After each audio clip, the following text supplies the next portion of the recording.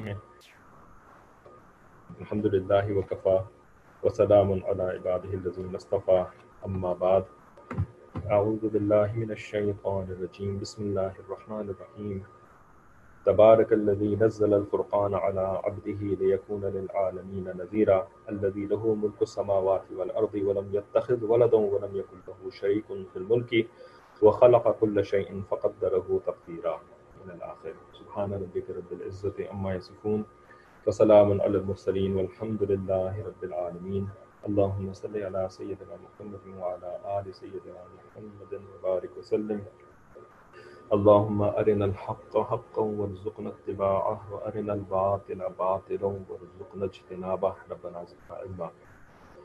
تو اس رمضان تفسیر کلاس کے اندر ہم سورۃ الفرقان کی تفسیر معرف القرآن والیوم 6 سے پڑھ رہے ہیں۔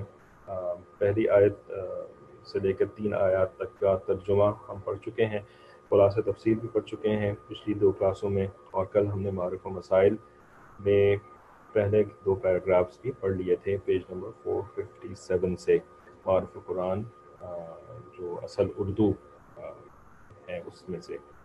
تو اس میں کل آپ کو تبارکہ کے لفظ کے تشریح میں بتایا تھا کہ برکت کا کیا مطلب ہوتا ہے، اور قرآن جو ہے وہ فرقان کس طرح سے ہے، کہ فرق بین یعنی حق و باطل، قرآن فرق کرتا ہے حق اور باطل کے درمیان۔ تو اس سلسلے میں آخر میں ہم نے کچھ الحاد کے ٹاپک کے اوپر بھی بات کری تھی کہ یہ ایک قسم کا کفر ہوتا ہے جس کا شکار انسان ہو جاتا ہے اور اس کو پتہ بھی نہیں چلتا، اس لیے کہ وہ ظاہری طور پر ساری عبادتیں وغیرہ کر رہا ہوتا ہے، اعمال کر رہا ہوتا ہے، لیکن اس کے عقائد جو ہیں وہ آف ہو چکے ہوتے ہیں، خراب ہو چکے ہوتے ہیں، اور اس کو نہیں پتہ چلتا ہے۔ تو یہ بھی کفر کی ایک قسم ہی ہوتی ہے جس کو کفر الحاد کہتے ہیں۔ تو ہمیں چاہیے کہ کفر الحاد کو جو ہے وہ خصوصاً اس دور کے اندر ہم سمجھیں۔ نبی علیہ السلام نے فتنہ دجال کے بارے میں جو ہمیں تفصیلات بتائی ہیں، ان میں سے ایک تفصیل، ایک حدیث مبارکہ یہ بھی ہے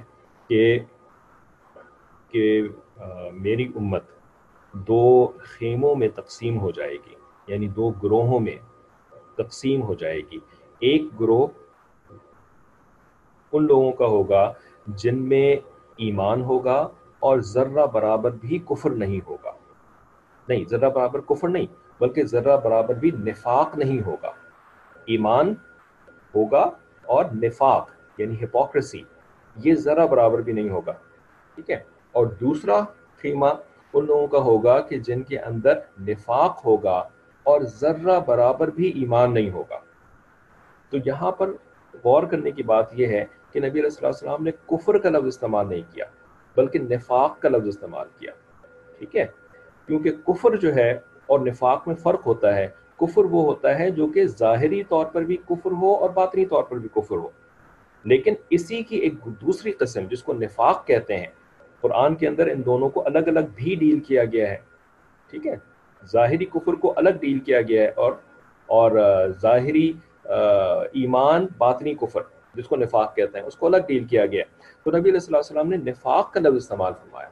تو نفاق کا مطلب کیا ہوا کہ یہ جو دوسرا خیمہ ہوگا نفاق والا، تو اس کے اندر کافر نہیں ہوں گے، کافر نہیں ہوں گے کہ جو کہ اپنے آپ کو کافر کہتے ہیں، رائٹ، وہ لوگ نہیں ہوں گے، بلکہ نفاق والے لوگ ہوں گے جو کہ اپنے آپ کو مسلمان کہتے ہیں لیکن اندر سے وہ مسلمان نہیں ہوں گے، ٹھیک ہے۔ تو اب اس کے اندر ظاہری طور پر تو یہ بات سمجھ میں آتی ہے کہ ہاں بھئی یہ بڑے جھوٹے قسم کے لوگ ہوں گے، بڑے مکار فریبی قسم کے لوگ ہوں گے کہ یہ لوگ جو ہے نا وہ اپنے آپ کو اوپر سے یعنی مسلمان کہہ رہے ہوں گے، لیکن یہ پکے کافر ہوں گے، اپنے آپ کو جو ہے وہ یعنی جانتے ہوں گے کہ یہ کافر ہوں گے۔ لیکن پوری امت کا ایک حصہ، پوری امت کا ایک یعنی جیسا کہ لگتا ہے کہ آدھا حصہ یا آدھے سے زیادہ حصہ وہ ایسے لوگوں پر کیسے مشتمل ہو سکتا ہے جو کہ اندر سے پکے کافر ہو اور اوپر سے جو ہے اپنے آپ کو مسلمان کہتے ہوں۔ اتنا جو ہے نا یہ بات نہیں سمجھ میں آتی، ٹھیک ہے۔ تو اس وجہ سے کفر الحاد جو ہے نا اس کو پھر سمجھنا پڑے گا کہ بھئی ایسا بھی تو ہو سکتا ہے کہ کوئی یعنی بہت بڑی تعداد میں لوگ ایسے ہوں گے کہ جو کہ اپنے آپ کو نہ صرف یہ کہ مسلمان کہتے ہوں گے بلکہ سمجھتے بھی ہوں گے اپنے آپ کو مسلمان، لیکن وہ لوگ جو ہیں وہ اندر سے جو ہے وہ کفر میں مبتلا ہو چکے ہوں گے. ٹھیک ہے. تو یہ جو کفر ہے نا کہ جس میں کہ بندے کو پتہ ہی نہ چلے کہ وہ کافر ہو چکا ہے, اسی کو کفر الحاد کہتے ہیں.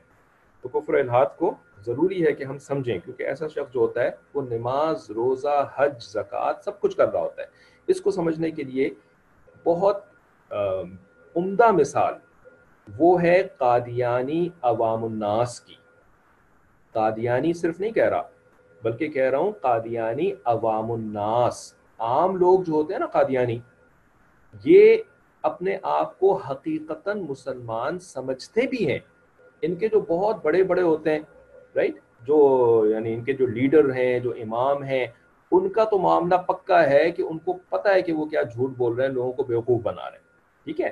لیکن جو ان کے عوام الناس ہوتے ہیں نا, وہ بیوقوف نہیں بنا رہے ہوتے ان کو, وہ اپنے آپ کو سمجھ رہے ہوتے ہیں مسلمان. ٹھیک ہے نا. اور دوسروں کو جو ہے وہ کافر سمجھ رہے ہوتے ہیں, اپنے آپ کو مسلمان سمجھ رہے ہوتے ہیں جینوئنلی. ٹھیک ہے. نیک نیتی کے ساتھ اپنے آپ کو مسلمان اور باقی سارے مسلمانوں کو کافر سمجھ رہے ہیں. ٹھیک ہے. کیونکہ وہ مرزا قادیان کو جو ہے وہ اللہ کا نبی نہیں مانتے. ٹھیک ہے. تو یہ لوگ جو ہے نا یہ کفر الحاد کا شکار ہیں. قادیانی جو ہیں وہ کفر الحاد کا شکار ہیں. ٹھیک ہے.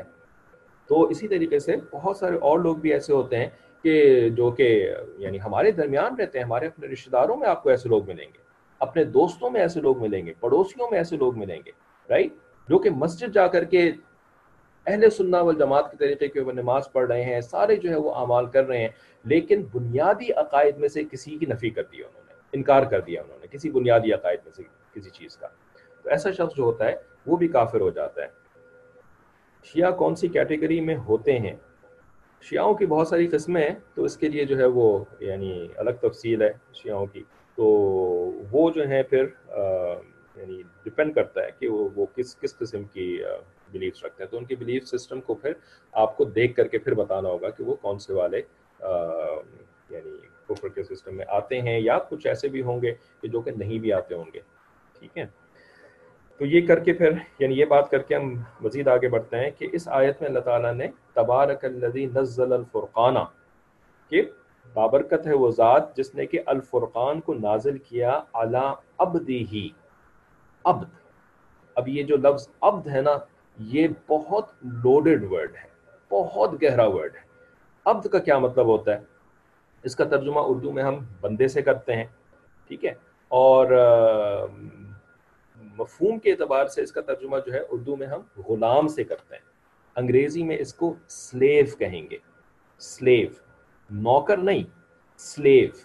ٹھیک ہے. نوکر اور سلیو میں کیا فرق ہوتا ہے؟ نوکر آپ کا کام کرتا ہے, لیکن اس کے بدلے میں آپ اس کو اجرت دیتے ہیں, سیلری دیتے ہیں. ٹھیک ہے نا. پیڈ سرونٹ ہوتا ہے. عبد جو ہوتا ہے نا یہ پیڈ سرونٹ نہیں ہوتا, یہ باٹ سرونٹ ہوتا ہے. آپ نے اس کو خریدا ہوا ہوتا ہے. ٹھیک ہے. تو جب آپ ایک دفعہ اس کے مالک کو, جو اس کا پرانا مالک تھا, اس کو آپ نے اس کی پیمنٹ کر دی, اور اس کو آپ نے باقاعدہ جس طرح سے کہ بازار میں کوئی مال خریدتے ہیں نا, کموڈٹی خریدتے ہیں, اس طریقے سے آپ اس بندے کو خرید لیتے ہیں. ٹھیک ہے. تو یہ بندہ جو ہے نا پھر آپ کی ملکیت میں آ جاتا ہے. اب یہ آپ کا سرونٹ نہیں ہے خالی, یعنی اب آپ اس کو کوئی پیمنٹ نہیں کریں گے, بلکہ یہ آپ کی ملکیت ہے. اب آپ اس سے جو کام کروانا چاہیں وہ آپ اس سے کروائیں گے. ٹھیک ہے. جیسا بھی آپ کو کام کروانا ہے, ظاہر ہے حلال کی دائرہ کار کے اندر شریعت نے ہمیں پابندی لگائی ہے کہ حلال کام کروا سکتے ہیں آپ, نہ آپ خود حرام کر سکتے ہیں, نہ آپ کسی اور سے حرام کروا سکتے ہیں. تو آپ حلال کسی قسم کا بھی کام ہو آپ اس بندے سے کروا سکتے ہیں, اس کو آپ کو کوئی پیمنٹ کرنے کی ضرورت نہیں ہے. ٹھیک ہے. اس کو جو ہے نا وہ عبد کہتے ہیں, یا اردو میں غلام اور انگریزی میں سلیو. ٹھیک ہے. اب یہ جو عبد ہوتا ہے نا, عبد جو ہے اس کی اگر بات, اس کی تعریف سمجھنی ہو, ٹھیک ہے, کہ اللہ کا عبد کا کیا مطلب ہے, کہ ہم اللہ تعالیٰ کے غلام ہیں, اللہ تعالیٰ کے سرونٹس ہیں, بندے ہیں. ٹھیک ہے. تو اس کے لیے نا ہمارے مشائخ ایک چھوٹی سی اینیکڈوٹ ٹائپ کی سٹوری بتاتے ہیں. ٹھیک ہے. کہ ایک شیخ فرمایا کرتے تھے کہ میں نے عبدیت یعنی اللہ کی عبدیت ایک لڑکے سے سیکھی. ٹھیک ہے نا. وہ لڑکا کسی کا غلام تھا, صحیح ہے, بلکہ وہ شاید ان کا اپنا غلام تھا. تو کہتے ہیں کہ میں نے اس سے ابدیت سیکھی. بھلا وہ کیسے؟ انہوں نے کہا کہ جب میں اس لڑکے کو خرید کر کے اپنے گھر میں لے کر کے آیا نا، تو میں نے اس سے پوچھا کہ لڑکے تمہارا نام کیا ہے؟ تو اس لڑکے نے جواب دیا جو آپ رکھیں وہی میرا نام ہے، جو آپ رکھیں وہی میرا نام ہے. پھر میں نے اس سے پوچھا کہ تم کھاتے کیا ہو، یعنی تمہاری یعنی ڈائٹ پریفرنسز کیا ہیں، چلو بتاؤ. تو بہت نیک آدمی تھے، تو اپنے غلام سے پوچھ رہے ہیں کہ ہاں بھائی آپ کیا کھانا پسند کریں گے. تو اس لڑکے نے جواب دیا کہ جو آپ کھلائیں گے وہی میں کھاؤں گا. پھر انہوں نے پوچھا کہ اچھا تم پہنتے کس قسم کے کپڑے ہو؟ تو اس نے جواب دیا جو آپ پہنائیں گے وہی کپڑے میں پہنتا ہوں. تم رہتے کیسی جگہ پر ہو، کس قسم کا تمہیں رہائش کے لیے جگہ چاہیے؟ تو اس لڑکے نے جواب دیا آپ مجھے جہاں رکھیں گے وہی میرا گھر ہوگا. تو کہتے ہیں کہ اس کے یہ جوابات جب میں نے سنے نا، تو پھر مجھے سمجھ میں آیا کہ ایک بندے کو اپنے پروردگار کا کیسا بندہ ہونا چاہیے کہ وہ اپنے آپ کو کامل طور پر اپنے پروردگار کے حوالے کر دے، اپنی خواہشات بالکل ختم کر دے، اس کی اپنی کوئی پریفرنسز نہ ہو، کوئی ڈائٹری پریفرنسز، کوئی رہائشی پریفرنسز، کوئی اور قسم کی میری پہچان ایسی ہونی چاہیے، لوگ مجھے پہچانیں، لوگ مجھے ایسے سمجھا کریں. کچھ بھی نہیں ہونا چاہیے اس کا، ہر چیز اس کو مالک کے سپرد کر دینا چاہیے. یہ ہوتی ہے بندگی، اس کو کہتے ہیں کامل بندگی. اور اللہ تعالی ہم سے یہی چاہتے ہیں، اللہ تعالی ہم سے عبودیت چاہتے ہیں، بندگی چاہتے ہیں. ہم نے اس عبودیت کو جو ہے نا وہ صرف ایک ظاہری طور پر عبادت کا نام دے دیا ہے. عبادت کو ہم عبودیت کہتے ہیں، اور عبادت سے ہماری مراد کیا ہوتی ہے؟ نماز پڑھ لینا، رائٹ، اور جو ہے وہ چند آج کل جیسے کہ روزہ رکھ لینا، اور رات کو جو ہے وہ تراویح پڑھ لینا، اس طرح کے چند اعمال، عمرہ کر کے آ جانا، رائٹ. یہ ہمارے نزدیک جو ہے نا جو عبادت ہے نا، اسی کو ہم نے عبودیت قرار دے دیا ہے. حالانکہ عبودیت جو ہے وہ اس سے کہیں زیادہ وسیع چیز ہے. عبودیت تو اس کو کہتے ہیں کہ جس کے اندر اپنے مالک کے سامنے کامل سپردگی ہو، اور اس کامل سپردگی کے اندر کبھی کوئی غلطی بھی ہو سکتی ہے، احیاناً غلطی ہو سکتی ہے، بغیر ارادے کے، بغیر سوچے سمجھے، بغیر پلاننگ کے غلطی ہو سکتی ہے، یا ایون پلاننگ سے بھی کبھی غلطی ہو سکتی ہے. لیکن عبد کامل وہ ہوتا ہے جو کہ اس غلطی کو پھر ایڈمٹ، مالک اس کو اس کے اوپر کرنے کی بجائے، جسٹیفائی کرنے کی بجائے اس کو مان لے، اپنی غلطی کو مان لے، نادم اور شرمندہ ہو جائے اور مالک سے معافی مانگ لے. تو جو بڑے مالک ہوتے ہیں وہ تو غلام کی چھوٹی موٹی غلطیوں کو معاف کر دیتے ہیں، بلکہ بڑی غلطی بھی ہو جائے تو بڑا مالک جو ہے وہ تو معاف کر دیتا ہے، کوئی مسئلہ نہیں ہوتا اس کے لیے معاف کرنا. لیکن مالک یہ چاہتا ہے کہ میرا بندہ جو ہے نا وہ میرے سامنے زبان نہ چلائے، میرے سامنے منطق اور لاجک پیش نہ کرے، اور اپنی خواہشات کو میری خواہشات کے اوپر فوقیت نہ دے. اس کو بندگی کہتے ہیں. ٹھیک ہے، کسی کو کوئی سوال اس بندگی کے اوپر آگے بات کرنے سے پہلے؟ جب تک آپ کی کچھ کامنٹس ہیں وہ یاد پڑھ لیتے ہیں کہ عوام الناس کو اکثر تمام بنیادی عقائد کا پتہ نہیں ہوتا، پھر کیا کرنا چاہیے؟ What all comes under بنیادی عقائد؟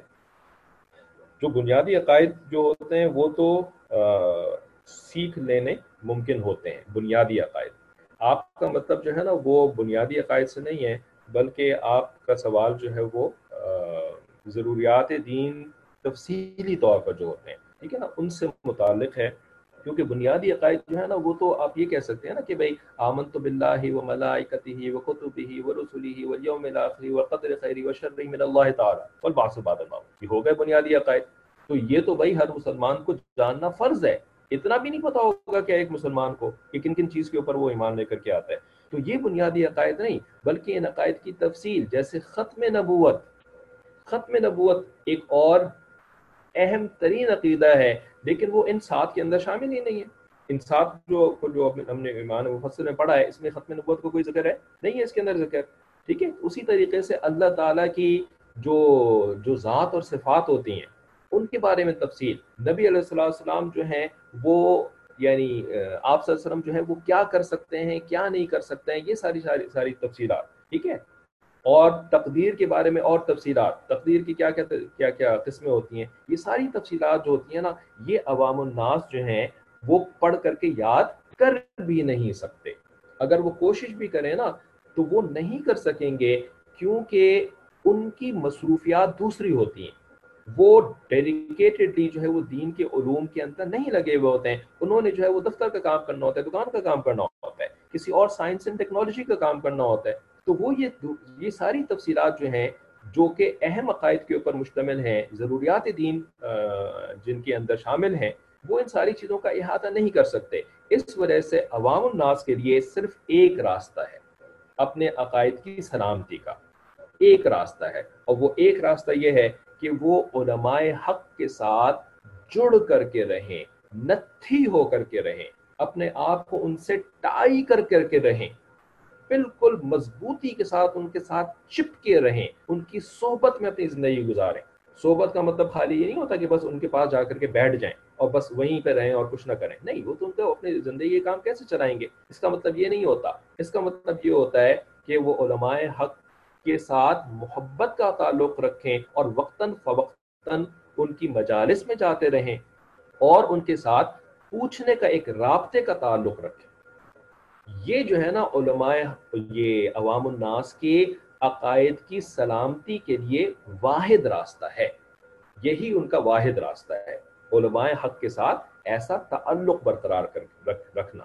ٹھیک ہے، اگر ایسا تعلق نہیں ہوگا نا تو پھر کل کو کوئی بھی جو ہے وہ ملحدین کا جو یعنی سردار ہوگا، کوئی بھی ملحد ماسٹر، وہ آ کر کے جو ہے وہ ان کو ایسی پٹی پڑھائے گا کہ ان کے سمجھ میں ہی نہیں آئے گی اور یہ اس کی ہاں میں ہاں ملانا شروع ہو جائیں گے. ان کا تعلق علماء حق سے ایسا نہیں ہوگا کہ یہ علماء حق سے جا کے ویریفائی کروائیں کہ ہاں یہ صاحب جو کہہ رہے ہیں یہ کیا ہے، اس کی کیا حقیقت ہے، یہ صحیح بھی ہے کہ غلط ہے. ٹھیک ہے، یا یہ کہ یہ ان کا ایسا بھی تعلق نہیں ہوگا کہ مجلس میں آتے جاتے رہیں، بات سنتے رہیں، تو وہ جو ہے وہ خود جو ہے وہ اس قسم کے فتنوں کی نشاندہی کراتے رہتے ہیں علماء حق. ٹھیک ہے، تو اس کو پتہ لگ جائے گا کہ ہاں وہ صاحب جو آج کل لوگ اس کے بارے میں باتیں کر رہے ہیں وہ ٹھیک نہیں ہے. ٹھیک ہے، اس سے مجھے بچ کر کے رہنا ہے. ٹھیک ہے، لیکن جس کا تعلق ایسا نہیں ہوگا علماء حق کے ساتھ، وہ ان فتنوں سے نہیں بچ سکے گا.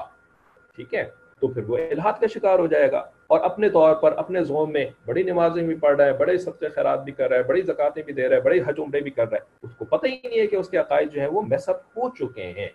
ٹھیک ہے، تو یہی واحد راستہ ہے ایمان کی سلامتی کا، اور یہ آج کے دور میں نہیں، یہ ہر دور میں ایسا ہی تھا. اچھا کیا پوچھ رہے ہیں، شیعہ مسجد الحرام میں بھی آتے ہیں؟ تو بھئی ہم نے کب کہا کہ سارے شیعہ کافر ہیں؟ شیعہ کون سی کیٹیگری میں ہوتے ہیں؟ یہ تو ہو چکا. حدیث about 72 فرقہ is also in above explanation. 72 فرقہ والی جو ہے وہ کفر الحاد ان فرقوں میں موجود ہو سکتے ہیں، لیکن سارے کے سارے جو ہیں وہ ملحدین کے فرقے نہیں کہلاتے. یہ جو 72 فرقے ہیں نا، یہ سارے کے سارے آپ ان کو ملحد نہیں کہہ سکتے. ٹھیک ہے، ملحد جو ہے نا اس کی ایک اسپیسیفک ڈیفینیشن ہے، تو اس ڈیفینیشن کو آپ کو کل کسی اسٹوڈنٹ نے لنک بھی بھیجا تھا کہ الحاد کیا ہوتا ہے، جو اس کے بیانات ہیں دو، تو ان کو سن کر کے اور اس کے علاوہ جو میٹیریل پڑھنے کا شیئر کیا تھا اس کو پڑھ کر کے سمجھنے کی کوشش کریں، اور جو سوال سمجھ میں نہ آئے تو پھر پوچھیں، جو بات سمجھ میں نہ آئے تو اس کو پوچھیں. اچھا، اپنے سائٹ چیک. اچھا، علماء حق کے کیا پہچان ہے؟ ہر کوئی کہتا ہے کہ ہمارے علماء ہی صحیح ہیں، باقی نہیں. اس کا جو سیدھا سا جواب ہے نا، یعنی بغیر ٹیکنیکل ڈیٹیلز میں جائے ہوئے، اس کا سیدھا سا جواب یہ ہے کہ علماء کو جو ہے نا وہ آپ ڈاکٹرز کی نظر سے دیکھیں، ڈاکٹر کی نظر سے. ٹھیک ہے، اب ہر ڈاکٹر جو ہے، ٹھیک ہے، ہر ڈاکٹر جو اپنی کلینک کھول کر کے بیٹھا ہوتا ہے، ٹھیک ہے، وہ اپنے آپ کو صحیح ڈاکٹر اور اچھا ڈاکٹر کہتا ہے. ٹھیک ہے نا، ظاہر ہے اس نے کمانا ہے، اس نے اپنی زندگی گزارنی ہے، اس نے اپنی کلینک کو چلانا ہے، تو وہ اپنے آپ کو جھوٹا تو نہیں بولے گا، وہ صحیح سچا بولے گا نا اپنے آپ کو. اور اسی طریقے سے اس ڈاکٹر کی جو مارکیٹنگ ٹیم ہے، بھائی ڈاکٹرز نے بھی اپنی ایک مارکیٹنگ ٹیم رکھی ہوتی ہے جو ذرا بڑا اپنا کلینک چلا رہے ہوتے ہیں، ان کے ایڈورٹائزنگ ڈپارٹمنٹ والے بھی لوگ ہوتے ہیں، ان کے رشتہ دار بھی ہوتے ہیں، ٹھیک ہے، جن کا ان کے ساتھ کوئی مفاد وابستہ ہوتا ہے، ڈاکٹرز کے ساتھ مفاد وابستہ ہوتا ہے کہ ڈاکٹر صاحب ان کو کچھ پے کر رہے ہیں ایڈورٹائزمنٹ کے لیے، مارکیٹنگ کے لیے، تو وہ جتنے مفاد والے لوگ ہوتے ہیں ڈاکٹر کے ساتھ، تو وہ سب جو ہے نا وہ اس ڈاکٹر صاحب کو بالکل ٹھیک کہہ رہے ہوتے ہیں، اچھا کہہ رہے ہوتے ہیں، ٹھیک ہے، لیکن آپ جو ہیں وہ اپنے بچے کو جب بیمار ہوتا ہے تو اس کو کیا ایسے ہی اٹھا کر کے چلے جاتے ہیں کسی ڈاکٹر کے پاس لے کے؟ نہیں جاتے نا، ایسے تو نہیں جاتے نا، آپ کو چھان پھٹک کرتے ہیں نا، آپ کو جو ہے وہ اس کی پہچان دیکھتے ہیں کہ بھئی ہاں بھی یہ ڈاکٹر جو ہے وہ اس کی ڈگریز کہاں سے ہیں، اس کی کوالیفیکیشنز کیا ہیں، رائٹ؟ یہ ایلوپیتھک کا ڈاکٹر ہے تو ایلوپیتھک کی اس کے پاس کچھ سرٹیفکیشن ہے نہیں ہے کہ مطلب کیا ہے اس کے پاس، ٹھیک ہے؟ تو یہ چیزیں جو ہیں یا تو آپ خود جا کر کے چیک کرتے ہیں، اگر آپ ظاہر آپ کا سوال یہ ہوگا کہ بھئی ہم تو جا کر کے ڈاکٹر کی ڈگری وغیرہ چیک نہیں کرتے، ہمیں تو اس کا پتہ ہی نہیں ہوتا کون سے میڈیکل کالجز ہیں، کون سے یعنی کہاں کہاں سے اس کی کوالیفیکیشن ہے، صحیح ہے کہ غلط، ہمیں تو نہیں پتا ہوتا، بے شک آپ کو نہیں پتا ہوتا، لیکن کچھ لوگ تو ایسے ہوتے ہیں نا آپ کے جاننے والے جن کو پتا ہوتا ہے، رائٹ؟ خاندان میں کوئی ایک ڈاکٹر ہوتا ہے، دوست احباب میں کوئی ایک ڈاکٹر ہوتا ہے، اس سے آپ پوچھتے ہیں کہ بھئی فلانے ڈاکٹر صاحب جو ہے نا وہ کیا اس قابل ہیں کہ مجھے اپنے بچے کو ان کے پاس لے کے جانا چاہیے، رائٹ؟ تو آپ اپنے ٹرسٹ وردی لوگوں کے ذریعے سے جو ہے نا وہ اس کو ویریفائی کرواتے ہیں، ٹھیک ہے؟ پھر اس کے بعد جب یہ کچھ آپ کو ویریفیکیشن مل بھی جاتی ہے نا ورڈ آف ماؤتھ سے، ٹرسٹ وردی لوگوں کے ورڈ آف ماؤتھ سے جب آپ کو کسی ڈاکٹر کے بارے میں ویریفیکیشن مل جاتی ہے، پھر آپ اس ڈاکٹر کے کلینک میں جاتے ہیں اور پھر وہاں پر جا کر کے آپ ان کی کچھ پریکٹسز دیکھتے ہیں، کیا کوئی الٹی سیدھے قسم کی حرکتیں تو نہیں کر رہے کہ جی وہ انہوں نے بورڈ تو اپنا جو ہے وہ MBBS ڈاکٹر کا لگایا ہوا ہے اور فلانی جگہ سے سرٹیفکیشن وغیرہ کا بورڈ تو لگایا ہوا ہے، لیکن وہاں پر جو ہے نا وہ پہلوانوں کے ذریعے سے جو ہے وہ کیا کہتے ہیں وہ ہڈی کے درد کا علاج کر رہے ہیں، اگر وہ پہلوانوں کے ذریعے سے ہڈی کے درد کا علاج کریں گے تو آپ ان کی یہ والی پریکٹس دیکھ کر کے وہاں سے واپس آ جائیں گے کہ پریکٹسز تو ان کے ٹھیک نہیں لگ رہی ہیں، رائٹ؟ کچھ ہی اور ہی الٹے قسم کی ان کی پریکٹسز چل رہی ہیں۔ اس قسم کی چیزیں ہوتی ہیں کہ جن کے ذریعے سے آپ ڈاکٹر کو بہت چھان پھٹک کر کے سلیکٹ کرتے ہیں اپنے لیے، اپنی اولاد کے لیے، ٹھیک ہے نا؟ بالکل یہی معاملہ جو ہے وہ علماء کرام کے ساتھ بھی ہوتا ہے، ہر کوئی ایک کلیم کرتا ہے کہ میں عالم حق ہوں، اسی کی طرح اس کے قریبی لوگ ہوتے ہیں جو ان کے رشتہ دار بھی ہو سکتے ہیں، ایڈورٹائزنگ کمپنی کے لوگ بھی ہو سکتے ہیں، وہ کلیم کرتے ہیں کہ ہاں یہ جو عالم صاحب ہے نا وہ بالکل عالم حق میں سے ہیں، لیکن کیا آپ اسی یعنی وربل کلیمز کی بیسس پر کسی کے بارے میں فیصلہ کر سکتے ہیں؟ نہیں کر سکتے ہیں، وربل کلیمز کے اوپر فیصلہ نہیں کر سکتے ہیں، آپ کو اپنے جاننے والوں کے جن کے اوپر آپ کا اعتماد ہے ان سے پوچھنا پڑے گا کہ جی ذرا آپ بتائیں کہ آپ کسی عالم حق کو جانتے ہیں، کیونکہ آپ کو ہم نے دیکھا ہے کہ آپ کی زندگی جو ہے نا وہ ایک ترتیب پر ہے، ایک نیکی کی زندگی ہے، آپ جو ہے وہ شریعت و سنت کی پابندی کرنے کی کوشش کرتے ہیں اپنی زندگی میں، تو آپ بتائیں کہ آپ نے کہاں سے یہ ساری چیزیں سیکھی، رائٹ؟ تو آپ ان کی ریکمنڈیشن کے اوپر جاتے ہیں نا، یہ تو نہیں کہ جی بل بورڈ لگا ہوا تھا کسی عالم کا سڑک کے اوپر، عالم آن لائن، یا کسی وہ رمضان نشریات، نعوذ باللہ، اللہ ان لوگوں کو ہدایت عطا فرمائے، آپ میں سے امید ہے کہ کوئی بھی رمضان کی نشریات نہیں دیکھتا ہوگا، ٹھیک ہے؟ اگر دیکھتا ہے تو پلیز اس گناہ کبیرہ سے توبہ کر لیجئے۔ تو رمضان نشریات کے اوپر بھائی صاحب کو جا کے بیٹھے ہوئے ہیں عالم آن لائن کے نام پر وغیرہ وغیرہ، بہت سارے تو شروع میں ایک عالم آن لائن شروع ہوا تھا، اب تو پتہ نہیں کتنے کتنے عالم ہو گئے ہوں گے، تو آپ جو ہے وہ رمضان نشریات سے جو ہے وہ کسی کو عالم حق ڈکلیئر کر لیتے ہیں اپنے بارے میں؟ ہرگز نہیں، یہ تو چینل ہی نہیں ہے کسی عالم کو جو ہے وہ عالم حق کنسیڈر کرنے کا، ٹھیک ہے؟ تو بس کامن سینس کی باتیں ہیں کہ جو کہ ہم اپنے زندگی کے دیگر معاملات میں نا اس کامن سینس کو یوز کر رہے ہوتے ہیں، لیکن دین کا جب معاملہ آتا ہے تو کامن سینس جو ہے نا وہ ہمارا ان کامن ہو جاتا ہے ایک دم، ٹھیک ہے؟ اور اس کی بھی وجہ ہے، یہ ان کامن کیوں ہو جاتا ہے نا، اس کی بھی ریزنز ہوتی ہیں، ایک تو ہوتا ہے شیطان، ٹھیک ہے؟ کیونکہ دین کے معاملے میں نا شیطان جو ہے وہ بھرپور زور لگا رہا ہوتا ہے کہ آپ کا کامن سینس جو ہے وہ ان کامن ہو جائے، آپ سے غائب ہو جائے۔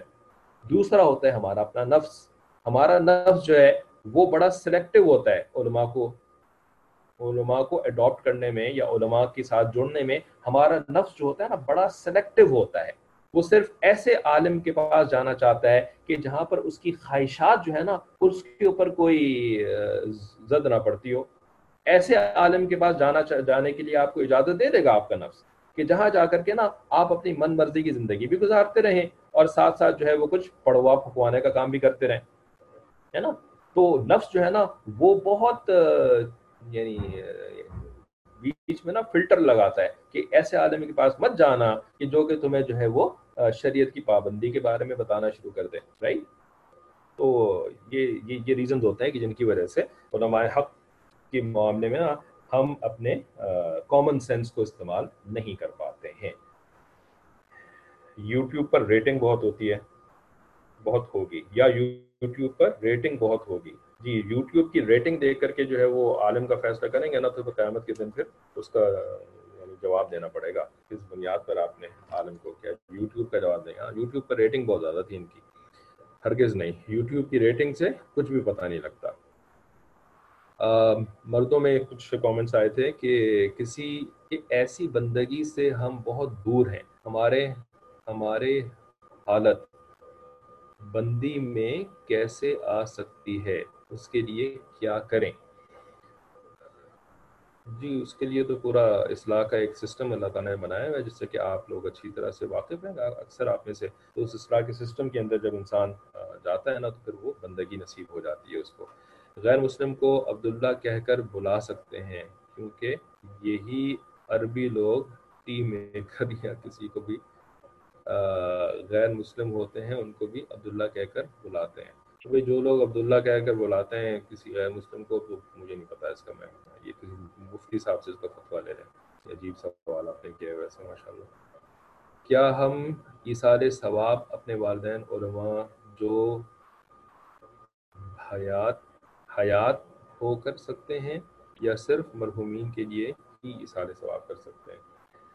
ایصال ثواب جو ہے وہ جو مرحومین ہیں تو ان کے لیے کرنے میں تو کوئی یعنی شک نہیں ہے، لیکن جو زندہ لوگ ہوتے ہیں تو ان کے لیے ایصال ثواب جو ہے نا وہ اس میں تھوڑی سی تفصیل ہے، تو کر بھی سکتے ہیں لیکن اس کے اندر کچھ ریسٹرکشنز علماء بتاتے ہیں کہ ان ریسٹرکشنز کے ساتھ کرنا چاہیے۔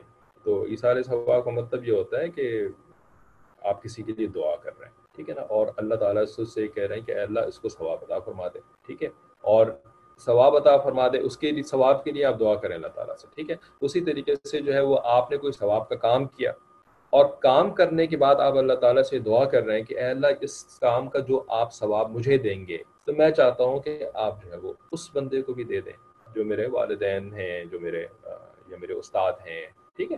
تو یہ جو آپ دعا کر رہے ہیں نا، تو اس دعا کے اندر پھر کوئی پریشان ہونے کی ضرورت نہیں ہے کہ ثواب جو ہے وہ آپ کسی کے لیے یعنی دعا کر رہے ہیں اس کو ثواب مل جانے کی، بھائی ٹھیک ہے۔ تو اللہ تعالیٰ کے خزانوں میں کوئی کمی ومی نہیں ہونے والی ہے اس کی وجہ سے کہ آپ کا ثواب جو ہے وہ اس کو بھی مل جائے گا وغیرہ۔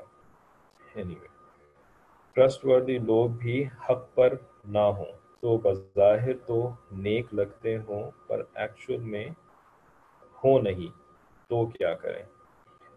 جو ٹرسٹ وردی لوگ ہوتے ہیں جن کو کہ یعنی جو آپ کے قریب کے لوگ ہیں اور ان کو آپ بظاہر نیک دیکھ کر کے ان کے اوپر ٹرسٹ کرتے ہیں لیکن ہو سکتا ہے کہ وہ واقعی نیک نہ ہوں، ٹھیک ہے، تو اس کے لیے جو ہے وہ آپ ایک تو یہ کہ ذرا غور سے دیکھیں لوگوں کو، ٹھیک ہے، ان کے بارے میں جو ہے وہ فیصلہ کر لینے سے پہلے جو ہے وہ ان کو بھی تھوڑا سا نا ذرا اچھی طرح سے ایویلیویٹ کر لیں کہ وہ واقعی ہیں نیک کہ نہیں، ٹھیک ہے۔ پھر دوسری بات یہ ہے کہ اگر آپ نے اس طرح سے ایویلیویشن کر لی ہے اور پھر آپ اس پر مطمئن ہو گئے ہیں کہ ہاں وہ نیک ہیں، ٹھیک ہے، لیکن آپ سے ججمنٹل غلطی ہو گئی، غلطی بھی تو ہو سکتی ہے نا، انسان غلطی کا مجموعہ ہے، غلطی کا پتلا ہے، ٹھیک ہے، تو سب کچھ کرنے کے باوجود آپ سے غلطی ہو سکتی ہے، تو بھائی یہ جو غلطی ہے نا تو اس غلطی کا جو ہے تو آپ کو بعد میں جا کر کے پتہ چلے گا، ابھی تو آپ کو نہیں پتا نا اس غلطی کا۔ اگر آپ کو ابھی پتہ لگ جائے کہ وہ حقیقت میں ایسے نہیں ہیں جیسے نظر آتے ہیں تو پھر تو آپ ان کی ریکمنڈیشن پر عمل ہی نہیں کریں گے، لیکن ابھی تو آپ نے جج کر لیا ہے نا کہ ہاں یہ لوگ اس قابل ہیں کہ ان کی ریکمنڈیشن پہ عمل کریں، ٹھیک ہے، تو اب آپ اس پہ عمل کر لیں۔ اس خوف کی وجہ سے، اس احتمال کی وجہ سے 5% پاسبلٹی ہے کہ یہ غلط بھی ہو سکتے ہیں، تو اس 5% پاسبلٹی کو جو ہے نا پھر آپ اللہ کے حوالے کریں، ٹھیک ہے نا، اللہ تعالیٰ کے حوالے کرنے کا بھی تو کوئی یعنی کوئی فائدہ ہونا چاہیے نا کہ بھائی اے اللہ میں نے تو اپنی طرف سے احتیاط کر لی ہے، ٹھیک ہے، آپ سے دعائیں بھی مانگی ہیں، احتیاط بھی اپنے طور پر میں نے کر لی ہے، اب جو ہے مجھے تو دین سیکھنا ہے نا, مجھے تو اپنی اصلاح کروانی ہے نا. تو اب اگر میں کوئی سٹیپ نہیں لوں گا, ان کی ریکمنڈیشن پر میں کسی نیک آدمی سے اپنا تعلق نہیں بناؤں گا, تو پھر میری اصلاح کیسے ہوگی, میرا علاج کیسے ہوگا, میں دین کیسے سیکھوں گا؟ اس وجہ سے میں سٹیپ لے رہا ہوں. اے اللہ آپ میری حفاظت فرمائے. اس طریقے سے دعا کر کے اللہ تعالیٰ سے پھر بندہ سٹیپ لے لے. ٹھیک ہے نا, اس 5% 10% غلطی کے احتمال کی وجہ سے بیٹھا نہ رہے. اوکے, تو سٹیپ لے لیں. ہوتا یہ ہے کہ جب انسان اس طرح سے اخلاص کے ساتھ اللہ تعالیٰ کے ساتھ اپنا معاملہ کر کے پھر آگے سٹیپ لے لیتا ہے نا, ٹھیک ہے, تو پھر اس شخص کی غلطی بھی جو ہوتی ہے نا, اگر غلطی ہو بھی گئی, لیٹس سے 5-10% جو ہے وہ ان ریالٹی وہ ہو بھی گیا, واقعی وہ غلط تھا, تو اب جو ہے نا اللہ تعالیٰ اس غلطی کو بھی اس کی اصلاح کا ہی سبب بنا دیتے ہیں. غلطی, غلط سٹیپ کو بھی اس کے لیے فائدے کا ہی سبب بنا دیتے ہیں.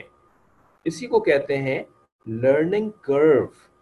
لرننگ کرو انگریزی کی ایک ٹرم ہے کہ آپ جو سیکھ رہے ہوتے ہیں نا, ایک طریقہ ہوتا ہے سیکھنے کا کہ آپ جو ہے وہ ایک بالکل 100% صحیح بندہ سامنے بیٹھا ہوا ہے, وہ آپ کو جو چیزیں پڑھا رہا ہے آپ بیٹھے بیٹھے اس کو سیکھ رہے ہیں, اس سے سن رہے ہیں, اس سے لیکچر سن رہے ہیں, اس سے کتاب پڑھ رہے ہیں, ٹھیک ہے نا, اس کے ایکسپیرینسز جو ہے وہ آپ لرن کر رہے ہیں, اور آپ کو پتہ لگ رہا ہے کہ ہاں بھائی کام ایسے ہوتا ہے, ایسے ہوتا ہے, ایسے ہوتا ہے. ایک ہوتا ہے کہ نہیں, اسٹریٹ طریقے سے آپ نہیں سیکھیں گے, بلکہ آپ کو جو ہے نا ایک مشکل راستے سے سیکھنے کے اوپر ڈال دیا جاتا ہے. مشکل راستہ یہ لمبا بھی ہوتا ہے اور اس کے اندر تکلیفیں بھی آتی ہیں, لیکن اس مشکل راستے سے جو آپ سیکھتے ہیں نا, یہ سیکھنا جو ہوتا ہے وہ اسٹریٹ فارورڈ راستے سے سیکھنے سے زیادہ فائدہ مند ہوتا ہے. ٹھیک ہے, لیکن ہم اپنے طور پر اس مشکل راستے کو اختیار نہیں کر سکتے, اپنے علم اور ارادے سے اس کو اختیار نہیں کر سکتے, اس لیے کہ اس کے اندر جو ہے نا وہ تکبر ہے, اس کے اندر جو ہے عاجزی نہیں ہے. ٹھیک ہے, عاجزی یہی ہے کہ اے اللہ مجھے آسان راستے سے سکھلا دیجئے, سیدھے راستے سے سکھلا دیجئے. ٹھیک ہے نا, لیکن اگر اللہ تعالیٰ ٹیڑھے راستوں کو ہمارے لیے پسند کرتے ہیں تو اس کے اوپر راضی اور خوش بھی رہنا بندگی کی وجہ سے, رائٹ. تو کوئی بات نہیں, اگر وہ غلط نکل بھی گیا نا بعد میں, تو اللہ تعالیٰ نے اس کو بھی آپ کے لیے خیر بنا دینا ہے. تو بہرحال پوائنٹ اس کہ ہم بیٹھے نہیں رہ سکتے, ہم نے تو اپنے آپ کو یعنی اپنی اصلاح کرنی ہے نا, اور اس کے لیے ہم نے سٹیپس لینے ہیں. تو آپ اپنے طور پر جو ہے وہ احتیاط کریں اور اللہ تعالیٰ سے خوب دعا مانگیں, اپنا معاملہ جو ہے وہ بالکل اخلاص والا رکھیں, کوئی اس کے اندر 420 نہیں ہونی چاہیے. امید ہے کہ انڈین پاکستانی سارے کے سارے اس 420 والے ٹرم کو سمجھتے ہوں گے. اللہ تعالیٰ کے ساتھ بندہ 420 نہیں کر سکتا, ٹھیک ہے نا, مکر نہیں کر سکتا, فریب نہیں کر سکتا اللہ تعالیٰ کے ساتھ. تو بالکل 420 نہیں ہونی چاہیے, بالکل جو ہے وہ 100% کھرا معاملہ ہونا چاہیے اللہ تعالیٰ کے ساتھ. اللہ تعالیٰ بندے کو ہاتھ پکڑ کر کے لے کے چلتے ہیں. والذین جاہدوا فینا, شروع میں یہ آیت بھی شاید آپ کو نہیں, وہ دوسری کلاس تھی. والذین جاہدوا فینا لنہدینہم سبلنا وان اللہ لمع المحسنین. اللہ تعالیٰ ایسے نیک کام کرنے والوں کے ساتھ معیت میں ہوتے ہیں, ایسے لوگوں کو پھر وہ تنہا نہیں چھوڑتے ہیں, حوالے نہیں کر دیتے پھر شیطان کی اور نفس کے. ٹھیک ہے, یہ جو ریممبر اللہ ویب سائٹ کے اوپر نہیں چل رہا ہے وہ اس لیے کیونکہ میں نے سٹارٹ ہی نہیں کری, اس لیے کہ ایک لیپ ٹاپ پہ سٹارٹ کرنے کا ٹرائی کری تھی لیکن وہ چلی نہیں اس کے اوپر. ٹھیک ہے, اگر لوگ حق کے ساتھ جڑے ہوں لیکن پھر بھی صحیح طرح نیک نہ ہو, تو دیکھیں حق کے ساتھ جڑ جانے کا مطلب یہ نہیں ہوتا کہ اب بندہ بالکل ٹھیک ہو جائے گا, ٹھیک ہے, بلکہ اصل مقصود جو ہے نا وہ ہے جڑ جانا. جڑنے سے جو ہے نا وہ آہستہ آہستہ تدریجاً بندے کی اصلاح ہوتی ہے, تدریجاً آہستہ آہستہ ہوتی ہے. ٹھیک ہے, اور اس میں بھی ہر بندے کی اپنی ایک کیپیسٹی ہوتی ہے کہ وہ کتنا تیزی سے اصلاح اپنی کر لیتا ہے یا اس کو زیادہ ٹائم لگتا ہے. ہر بندے کی طبیعت مختلف ہوتی ہے. ٹھیک ہے, تو اس وجہ سے نا یہ ہم نہیں دیکھ سکتے کہ وہ 100% اس کی غلطیاں دور ہو گئی ہیں اور 100% جو ہے وہ نیک بن گیا ہے کہ نہیں بن گیا, بلکہ اصل میں ہم نے یہ دیکھنا ہوتا ہے کہ جی وہ جڑا ہوا ہے کہ نہیں جڑا ہوا. ٹھیک ہے, یہ مثال جو ہے اس کے لیے ہمارے مشائخ ٹرین کی دیتے ہیں. ٹھیک ہے, ٹرین کے اندر ایک انجن ہوتا ہے نا, تو جتنے ڈبے اس انجن کے ساتھ جڑے ہوئے ہوتے ہیں وہ سارے کے سارے انجن کے پیچھے پیچھے چل کر کے منزل مقصود تک پہنچ جاتے ہیں. ٹھیک ہے نا. ان ڈبوں کے اندر کوئی جو ہے وہ یعنی کوئی پیسنجر ڈبہ ہے, کوئی ایئر کنڈیشن ڈبہ ہے, کوئی جو ہے وہ تھرڈ کلاس ڈبہ ہے, کوئی جو ہے وہ سیکنڈ کلاس ڈبہ ہے, کوئی جو ہے وہ سامان اٹھانے والا ڈبہ ہے, کسی ڈبے کے اندر جو ہے وہ کوئلہ پڑا ہوا ہے, کسی ڈبے کے اندر لکڑیاں پڑی ہوئی ہیں, رائٹ, گندے سندے ڈبے, لیکن سارے ڈبے جو ہے وہ ٹرین کا حصہ ہیں, رائٹ. چلانے والا تو انجن ہے آگے, اللہ تعالیٰ کی ذات کو بھی آپ وہ انجن کہہ سکتے ہیں, آپ جو ہے وہ نبی علیہ السلام کو بھی گویا کہ انجن سے مشابہت دے سکتے ہیں ٹرین کے اندر. ٹھیک ہے, تو ہم جڑ گئے ہیں نا اس سلسلے کے ساتھ, تو ہم آہستہ آہستہ جو ہے نا وہ آگے بڑھتے رہیں گے اور اپنی منزل تک پہنچ جائیں گے, سارے ڈبے منزل تک پہنچ جائیں گے. ٹھیک ہے, لیکن جو جڑے گا نہیں نا تو وہ چاہے جیسا بھی ہے نا وہ منزل تک نہیں پہنچ سکتا. ٹھیک ہے, تو اصل چیز جو ہوتی ہے نا وہ اس جڑنے یعنی اسی کو نسبت کہتے ہیں, اسی کو تعلق کہتے ہیں. اہل اللہ کے ساتھ اپنا تعلق ہم نے بنا لینا ہے. ٹھیک ہے, جو لوگ بینک سے انٹرسٹ دیتے ہیں یا ہوم ویہیکل لون لیتے ہیں ان سے کیسا تعلق رکھنا چاہیے؟ حضور صلی اللہ علیہ وسلم کا کیسا معاملہ ہوتا تھا ایسوں کے ساتھ؟ جو سودی کاروبار کے اندر جو لوگ یعنی ملوث ہیں, تو نبی علیہ السلام کا ان کے ساتھ کیسا تعلق ہوتا تھا, اس کے بارے میں تو اس عاجز کی کوئی مطالعے میں چیز یاد نہیں آ رہی. ٹھیک ہے, کہ خاص ایسے لوگوں کے ساتھ جو ہے جو سودی لین دین میں ہوتے تھے, میرے ذہن میں نہیں آ رہی. لیکن ہمارا ان جنرل جو علماء کا جو گائیڈ لائن ہے اس کے اندر, وہ تو یہی ہے کہ اگر تو ان کی ساری آمدنی جو ہے نا وہ سود کی بنیاد پر ہی ہے, تو پھر ان کے ساتھ جو ہے وہ معاملہ جو ہے وہ صرف اس طرح سے رکھنا چاہیے کہ اگر وہ آپ کے یعنی جس کو کہتے ہیں خون کا رشتہ ہے آپ کا ان کے ساتھ, ٹھیک ہے, تو اس رشتے کو تو آپ نے استوار رکھنا ہے. تو کبھی کبھار جو ہے وہ ان کے ساتھ آپ کو اس رشتے کی وجہ سے ملنا ہوگا, لیکن ان کی کسی چیز کو استعمال نہ کریں. ٹھیک ہے, جیسے ان کے گھر کا کھانا نہ کھائیں, اور اگر کھانے کی ایسی صورت بن گئی کہ کھانا ضروری ہے تو پھر اپنی طرف سے ان کے لیے کوئی ہدیہ تحفہ لے کر کے چلے جائیں جو کہ اس کھانے کی ویلیو سے زیادہ ہو, جو کہ آپ جا کر کے ان کے گھر پہ آپ کو کھانا پڑے گا. ٹھیک ہے, تو ان کو جو تحفہ دیا آپ نے دے دیا ہے, تو اب دل میں نیت یہ کریں کہ ان کے گھر جو میں کھاؤں گا نا تو وہ میں اپنے ہی پیسے کا کھا رہا ہوں, کیونکہ میں نے گویا کہ اپنی طرف سے ایک پیمنٹ ان کو کر دی ہے. ٹھیک ہے, تو ان کی کمائی میں نہیں کھا رہا, میں اپنی کمائی کھا رہا ہوں. ٹھیک ہے, تو اگر کسی کی آمدنی 100% ایسی ہے تو پھر اس کے ساتھ جو ہے وہ ایسے میل جول رکھنا ہوتا ہے اگر وہ قریبی رشتہ دار ہیں تو. ٹھیک ہے نا, ورنہ قریبی رشتہ دار نہیں ہے, ایسے دوستیاں یاریاں ان کے ساتھ لگی ہوئی تھیں, تو اس کو تو ویسے ہی جو ہے وہ کم کر دینا چاہیے. ٹھیک ہے, اور دوسری یہ کہ اگر ان کی آمدنی 100% ایسی نہیں ہے بلکہ 50% ایسی ہے, تو اس کے اندر نا پھر ایک گنجائش جڑے لاتے تین چار ذات اللہ صاحب ان کو میوٹ, تو جن کی پوری نہیں ہے تو پھر ان کے ساتھ جو ہے وہ یعنی کچھ گنجائش نکلتی ہے کہ یہ 50% تو کم از کم حلال ہے نا ان کی آمدنی. ٹھیک ہے, تو ہم جو ان کے یہاں کھا رہے ہیں تو یعنی بہت ہی مجبوری کی صورت میں ایسے سوچ سکتے ہیں کہ جی یہ ان کی اس 50% میں سے کھا رہے ہیں کہ جو کہ حلال آمدنی ہوتی ہے. بہرحال یہ گنجائش والا معاملہ ہے. اچھا, عبد کے بارے میں ایک اور بات کر کے آج آگے بڑھنا چاہے گا, وہ یہ ہے کہ یہ جو عبد ہے نا یہ ہماری اصل کوالیفیکیشن ہے.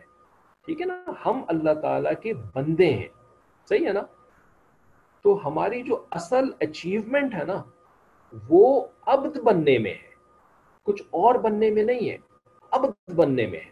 اللہ تعالیٰ نے اس اچیومنٹ کو جو ہے نا وہ بہت اسپیشلی استعمال کیا ہے, اس عبد کے لفظ کو قرآن کے اندر. ٹھیک ہے, اللہ تعالیٰ نے نبی علیہ السلام کے لیے جو ہے نا وہ عبد کا لفظ استعمال کیا ہے, جیسے کہ یہاں اس آیت کے اندر. ٹھیک ہے نا, علی عبدہ, اپنے بندے کے اوپر. ٹھیک ہے, اسی طریقے سے جو سورہ اسراء والمعراج ہے 15ویں پارے کی جو پوری کی پوری صورت ہے, سبحان الذی اسری بعبدہ لیلا من المسجد الحرام الى المسجد الاقصی, وہاں پہ اللہ تعالیٰ نبی علیہ السلام کو پھر عبد کے لفظ سے, ٹھیک ہے, کہ پاک ہے وہ ذات جس نے کہ اپنے بندے کو رات کے وقت میں مسجد حرام سے لے کر کے مسجد اقصی تک پہنچایا. ٹھیک ہے, علماء فرماتے ہیں کہ اگر نبی علیہ السلام کے لیے اس سے زیادہ شان والا کوئی لفظ ہو سکتا نا تو اللہ تعالیٰ یہاں پر وہ لفظ استعمال فرماتے, لیکن عبد سے زیادہ شان والا لفظ نبی علیہ السلام کے لیے کوئی ہو نہیں سکتا۔ اصل کوالٹی نبی علیہ السلام کی یہ ہے کہ آپ صلی اللہ علیہ وآلہ وسلم اللہ تعالیٰ کے کامل بندے تھے، عبد کامل تھے، 100% اس میں نبی علیہ السلام نے ایکسلنس اچیو کر لی تھی عبد ہونے میں، ٹھیک ہے۔ تو اب یہ میں آپ کو کیوں بتا رہا ہوں، اس کی وجہ یہ ہے کہ اس اچیومنٹ کو نا، یہ ہمارا گول ہے اس زندگی کے اندر، ٹھیک ہے۔ اس کے لیے ہم آپ کو ایک مثال دیتے ہیں کہ جو ایکچولی سمجھانے کی کوشش کر رہا ہوں وہ یہ ہے کہ کسی اسکول کے اندر انہوں نے، جیسے اسکول والوں نے نا بایولوجی کے لیے جو ہے وہ الگ کلاسز بنا لی ہیں، ٹھیک ہے۔ اس کے اندر جو ہے نا وہ بچے جائیں گے کہ جنہوں نے آگے جا کر کے میڈیکل سائنس پڑھنی ہے یا کچھ اس قسم کی کوئی چیز پڑھنی ہے، تو اس کو کہتے ہیں جی بایولوجی، ٹھیک ہے۔ انہوں نے بایولوجی لی، پری میڈیکل ہمارے یہاں کہا کرتے تھے، ٹھیک ہے۔ اور دوسرے ایک برانچ ہوتی تھی پری انجینئرنگ کی، ٹھیک ہے۔ اس کو یہ بھی کہتے تھے جی میتھس پڑھنے والے لوگ، انجینئرنگ پڑھنے والے لوگ، ٹھیک ہے۔ تو اب جو ہے نا ایک اسٹوڈنٹ جو ہے وہ بایولوجی کے سیکشن میں چلا جائے، ٹھیک ہے، اور وہاں پر جو ہے نا وہ میتھمیٹکس کے جو ہے وہ کوئی کورسز ہوتے نہیں ہیں، ہوتے بایولوجی کے سارے کورسز ہیں، باٹنی ہے، زولوجی ہے اور اس قسم کے سارے کورسز، ٹھیک ہے۔ لیکن یہ جو بندہ ہے یہ وہاں پر جا کر کے بایولوجی کی کتابیں پڑھنے کی بجائے بایولوجی کے اندر جو ہے نا وہ کہ کورسز کے اندر جو ہے وہ اچھے مارکس لانے کی بجائے یہ جو بچہ ہے یہ میتھس کے اندر اچھے مارکس لانا شروع کر دے، ہے نا، یہ انجینئرنگ کے جو کورسز ہیں ان کے اندر جو ہے وہ اپنا وقت لگانا شروع کر دے اور وہاں پہ جو ہے وہ بہت اچھا پرفارم کر جائے، بہت اچھا پرفارم کرے، ٹھیک ہے۔ میتھمیٹکس کے پرابلمس کو ریزالو کرنا شروع کر دے، میتھمیٹکس کے بچوں کو جو ہے نا وہ میتھس پڑھانا شروع کر دے جا کر کے ہیں، اور پھر جو ہے نا ان کے ایگزامس کے اندر بھی ان کی مدد کرنا شروع کر دے، ٹیوشن بھی پڑھانا شروع کر دے ان کو، تو اس بچوں کو کیا کہا جائے گا؟ بہت زبردست کام کر رہے ہیں آپ، ہے نا۔ آپ نے تو کیا زبردست اچیومنٹ کری ہے کہ آپ جو ہے نا وہ میتھمیٹکس کے اندر ٹیوشن پڑھانا شروع ہو گئے، حالانکہ آپ تو میتھمیٹکس کے اسٹوڈنٹ ہی نہیں ہیں، ٹھیک ہے۔ تو خار صاحب ذرا میوٹ کریے گا اپنے مائک کو، ٹھیک ہے۔ تو اب آپ جو ہے وہ یعنی اس بچے کو کوئی تمغہ دیں گے اس کے اوپر؟ نہیں دیں گے نا تمغہ، کیوں؟ اس لیے کہ یہ تو بایولوجی کا اسٹوڈنٹ تھا، رائٹ، اس نے تو بایولوجی کی بکس پڑھنی تھیں، اس نے تو بایولوجی کے اندر ایکسل کرنا تھا، اس نے تو اس کے ایگزام کے اندر مارکس لے کر کے آنے تھے، اگر وہاں پہ مارکس لے کر کے آتا تب آپ اس کو تمغہ دیتے، ہے نا۔ بالکل اسی طریقے سے اللہ تعالیٰ نے ہمیں اس دنیا کے اندر جو اصل کام کرنے کے لیے بھیجا ہے نا وہ ہے بندگی، رائٹ۔ اللہ تعالیٰ کی مرضی میں اپنی مرضی کو گم کرنا، اپنی خواہشات کو مٹا دینا، اللہ تعالیٰ کی کامل اطاعت کرنا، اس کام کے لیے ہمیں بھیجا ہے۔ اور ہم جو ہے نا اس کام کو تو رکھیں سائیڈ پہ اور باقی سارے کام کرنا شروع کر دیں، ہے نا، جس قسم کے بھی کام ہو، چاہے وہ میٹیریل سائنسز سے ریلیٹڈ کام ہو، چاہے وہ جو ہے وہ انٹلیکچوئل سائنسز سے ریلیٹڈ کام ہو، چاہے وہ جو ہے ایون دین کی جو ہے وہ مختلف کام ہو، دین کے بھی مختلف کام کرنے شروع کر دیے، لیکن جو اصل بندگی والا کام تھا یعنی اللہ تعالیٰ کے حکموں پر خود عمل کرنا، فرائض کے اوپر عمل کرنا، گناہوں کو چھوڑنا، بندگی تو یہ ہوتی ہے۔ اپنی خواہشات جو کہ اللہ کے دین سے ٹکراتی ہوں ان خواہشات کو چھوڑ دینا، یہ بندگی ہوتی ہے۔ یہ تو ہم بالکل ہی نہ کریں، بالکل اس میں انٹرسٹڈ ہی نہ ہو، ہے نا۔ اور جو ہے وہ ہم دعوت و تبلیغ کا کام جو ہے وہ ساری دنیا میں کرنا شروع کر دیں، دوسرے لوگوں کو مسلمان بنانا، ہے نا، دنیا کے اندر جو ہے وہ دین کی جو ہے وہ یعنی تبلیغ کرنا اور دین کو جو ہے وہ پھیلانا، اور اس کے علاوہ دینی نظام کو قائم کرنا ہے، دینی حکومتوں کو قائم کرنا، خلافت آ جائے، فلانا آ جائے، ڈھمکانا آ جائے، رائٹ۔ لیکن اپنی زندگی کے اندر جو ہے وہ نہ میں نے اللہ کی کوئی بات ماننی ہے، نہ میں نے گناہوں کو چھوڑنا ہے، تو اس کے اوپر کیا ملے گا؟ تمغہ ملے گا اس کے اوپر، یا اس کے اوپر جو ہے وہ سزا ملے گی، تمغہ ومغہ کوئی نہیں ملے گا اس کے اوپر، ٹھیک ہے۔ تو بندگی جو ہوتی ہے نا وہ یہ ہے کہ ہم اللہ تعالیٰ کی مرضی کے مطابق اپنی زندگی گزاریں، اپنی مرضی کے مطابق نہیں زندگی گزاریں، ٹھیک ہے۔ ہاں البتہ یہ اور بات ہے کہ بندگی کے اوپر آپ محنت کر رہے ہوں، آپ اللہ کے حکموں پر عمل کرنے کی کوشش کر رہے ہوں، اور ساتھ ساتھ جو ہے وہ آپ کے جو بڑے ہیں، رائٹ، جن کی حکم ماننے کا بھی اللہ نے حکم دیا ہے، اطیعوا اللہ و اطیعوا الرسول کے ساتھ اولی الامر منکم، अल्लाह ने हुक्म दिया है कि इन लोगों की भी बात माना करो। तो अगर वो लोग आपको कोई काम लगा दें, ठीक है, कि आप जो है ना दावत और तबलीग का काम भी करें, मैं आपको हुक्म दे रहा हूं कि आप दावत और तबलीग का काम भी करें, मैं आपको हुक्म दे रहा हूं कि आप जो है वो आलिम भी बने, ठीक है, या मैं आपको हुक्म दे रहा हूं, आपके बड़े आपको ये कह दें कि आप जो है ना वो इकामती दीन का भी काम करें, दीन के अंदर जो सियासत वाला काम होता है, सियासी जिसको हमारे उलमाए कराम किया करते हैं, वो वाला काम भी करें। तो अब ये जो बंदा काम करता है ना, ये भी बंदगी ही में शामिल होता है, ये भी बंदगी में शामिल होता है। किसी बड़े, यानी किसी बड़े से मुराद जो अपना बड़ा होता है उसका, उसके हुक्म पर जो वो काम कर रहा होता है, उसको करना भी बंदगी में शामिल हो जाता है, राइट। लेकिन ये नहीं कि जी हुक्म तो दिया हुआ था कुछ और करने का और उसको छोड़ करके जो है वो कोई और काम शुरू किया हुआ, वो बंदगी नहीं होती है, ठीक है। तो उसके अंदर फिर अचीवमेंट जो होती है ना, वो फिर इंसान को फायदा नहीं दे रही होती है।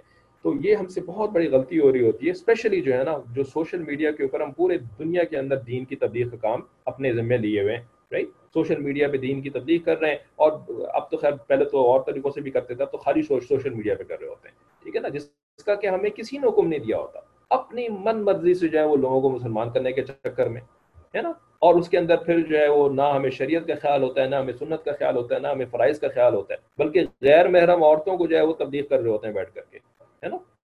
और वो उसके अंदर अच्छा लड़कियां जो है वो लड़कों को तबलीग कर रही हैं, लड़के जो है वो लड़कियों को तबलीग कर रहे हैं, है ना, उनको मुसलमान बनाने की कोशिश कर रहे हैं, और खुद जो है ना वो शरीयत की को पामाल कर रहे होते हैं। तो ये बंदगी नहीं है, ये करने का हमें कोई हुक्म नहीं दिया गया है, ठीक है ना। तो अगर कोई इस किस्म की हरकतें कर रहा है ना, तो उसको ये हरकतें अब तर्क कर देनी चाहिए, ठीक है ना। ये it's getting too late already. इस किस्म की बेवकूफ़ी की हरकतें जो हैं वो हमें अब तर्क कर देनी है, ठीक है। तो बंदगी को समझने की ज़रूरत है, ये कोई मामूली कॉन्सेप्ट नहीं है। जब भी शुरू में शायद उसने कह दिया था कि ये बहुत लोडेड वर्ड है, एक छोटा सा वर्ड है, 3 अल्फाज के 3 हरूफ के ऊपर मुश्तमिल, लेकिन इसको काश के हम समझ लें और फिर उसके ऊपर अमल करने की भी हमें तौफीक मिल जाए। अल्लाह ताला से दुआ मांगनी चाहिए। फिर क्या लिखा आपने यहाँ पे, कोई सवाल कि लेकिन क़यामत में इंडिविजुअली हिसाब देना होगा। नबी ने हज़रत आयशा से कहा कि अपनी हिसाब तुम्हें खुद देना होगा, तो फिर आप इस ताल्लुक़ को कैसे मंजिल पर पहुंचाने का सबब कह सकते हैं। तो हमने ये तो नहीं कहा कि कोई दूसरा आपकी तरफ से हिसाब देगा, है, ये तो नहीं कहा कि कोई दूसरा आपकी तरफ से हिसाब देगा। तो ये ताल्लुक़ जो है वो हिसाब देने की वजह से तो नहीं कह रहे हैं ना। दूसरी बात ये है कि शफात के आप शफात को नहीं मानती। तो ये जो अल्लाह ताला की मर्जी से जो है वो अल्लाह ताला के बंदे शफात करेंगे, नबी अलैहिस्सलाम शफात करेंगे, उसके अलावा आप सल्लल्लाहु अलैहि वसल्लम के अलावा बहुत सारे नेक बंदे होंगे जो कि शफात करेंगे। तो फिर बंदा सिर्फ अगर अपने अमल की बुनियाद पर जो है वो जन्नत में पहुंचना था, तो फिर शफात का तो इनकार करना पड़ेगा, ठीक है। तो शफात किसी करी जाती है, बेताल्लुक लोगों की करी जाती है या ताल्लुक वालों की करी जाती है, ठीक है। तो शफात के कॉन्सेप्ट का तो इनकार नहीं कर सकते ना। और दूसरी बात यह है कि जब आप किसी के साथ जुड़े हुए रहते हैं ना, तो उसकी दुआओं के अंदर भी शामिल रहते हैं, वो आपको गाइड भी करता रहता है, आपकी गलतियों की इस्लाह भी करता रहता है, राइट। और आप उससे मोटिवेशन भी फील करते हैं उसके साथ, कि उसको देख करके जो है वो आपको खुद नेक अमल करने की भी तौफीक मिलती है, शौक होता है आपको नेक अमल करने का, और उसको देख करके आपको शर्म भी आती है अपने गुनाहों के ऊपर, कि देखो मैंने ताल्लुक तो इनके साथ जोड़ा हुआ है, तो मैं कैसा बेशरम हुआ हूँ कि मैं इनके ताल्लुक के बावजूद जो है वो गुनाहों के ऊपर इस तरीके से जिंदगी गुजार रहा हूँ, ठीक है। तो शफात अपनी जगह, उनकी दुआएं अपनी जगह, और उसके अलावा बंदे के अमल के ऊपर भी इस ताल्लुक का गहरा असर पड़ता है। ये सारी चीजों के हम इग्नोर कर सकते हैं, ठीक है। तो इस वजह से ना ये ताल्लुक जो है, निस्बत जो है हमारे मशाइख के नज़दीक, तो ये निस्बत जो होती है ना, यही कामयाबी की दलील होती है। और जो जो है ना वो बगैर निस्बत के अपने अपने बलबूते के ऊपर सिर्फ अमाल कर रहे होते हैं ना, तो वो दरअसल शैतान के धोखे में मुब्तला होते हैं, ठीक है। और फिर उनके अंदर जो है वो शैतान तकब्बुर और उजुब की कैफियत को पैदा कर रहा होता है, ठीक है, जिनका किसी के साथ निस्बत वाला ताल्लुक नहीं होता है, ठीक है। तो इन चीज़ों को ज़रा समझने की कोशिश करनी चाहिए। अच्छा, आलमीन के लिए फरमाया कि अलमरउ मअ मन अहब्ब यौमल क़ियामह। तो भाई ये हदीसें जब मौजूद हैं, ठीक है, नबी अलैहि सल्लल्लाहु अलैहि वसल्लम ने फरमाया कि बंदा उसके साथ होगा کہ جس کے ساتھ وہ محبت کرتا ہوگا. ٹھیک ہے, تو یہ تعلق کا مطلب یہ کو تھوڑی ہے کہ اپنا دوپٹہ اٹھا کر کے اگلے بندے کے دوپٹے کے ساتھ جو ہے وہ آپ گرے میں باندھ رہے ہیں. یہ کو تھوڑی ہے مطلب تعلق کا مطلب ہی محبت والا تعلق ہے. رائٹ, اطاعت کا, محبت کا, اتباع کا تعلق. واتبع سبیل من اناب الی. رائٹ, تو یہ سبھی تو چیزیں تعلق کی دلیل ہوتی ہیں نا. تو اس وجہ سے ذرا سوچ کو تھوڑا سا بس ہم فکس کر لیں تو یہ بات بہت آسانی سے سمجھ میں آ سکتی ہے. ٹھیک ہے, تو یہ ٹرین والا جو مثال دی تھی, تو ٹرین والی مثال میں خالی ٹرین کی ایک شکل نہیں ہے نا, وہ ہم تو انسان ہے نا, ہم ٹرین کے ڈبے تو نہیں ہے نا. ٹھیک ہے, تو جب ظاہر ہے یہ مثال ہمارے اوپر اپلائی ہوگی تو اس کے اندر پھر اور بھی بہت ساری تفصیل آ جائے گی. ٹھیک ہے نا, صرف ڈبوں کی طرح وہ تو خالی ایک مشابہت دینے کے لیے ہمارے مشاہد اس طرح کی مثالیں استعمال فرماتے ہیں. ٹھیک ہے, تو للعالمین کے تحت لکھتے ہیں کہ اس سے ثابت ہوا کہ رسول اللہ صلی اللہ علیہ وسلم کی رسالت و نبوت سارے عالم کے لیے ہے, بخلاف پچھلے انبیاء کے کہ ان کی نبوت و رسالت کسی مخصوص جماعت یا مخصوص مقام کے لیے ہوتی تھی. صحیح مسلم کی حدیث میں رسول اللہ صلی اللہ علیہ وسلم نے جو اپنے 6 خصوصی فضائل کا ذکر فرمایا ہے, ان میں سے ایک یہ بھی ہے کہ آپ کی بعثت سارے جہان کے لیے عام ہے.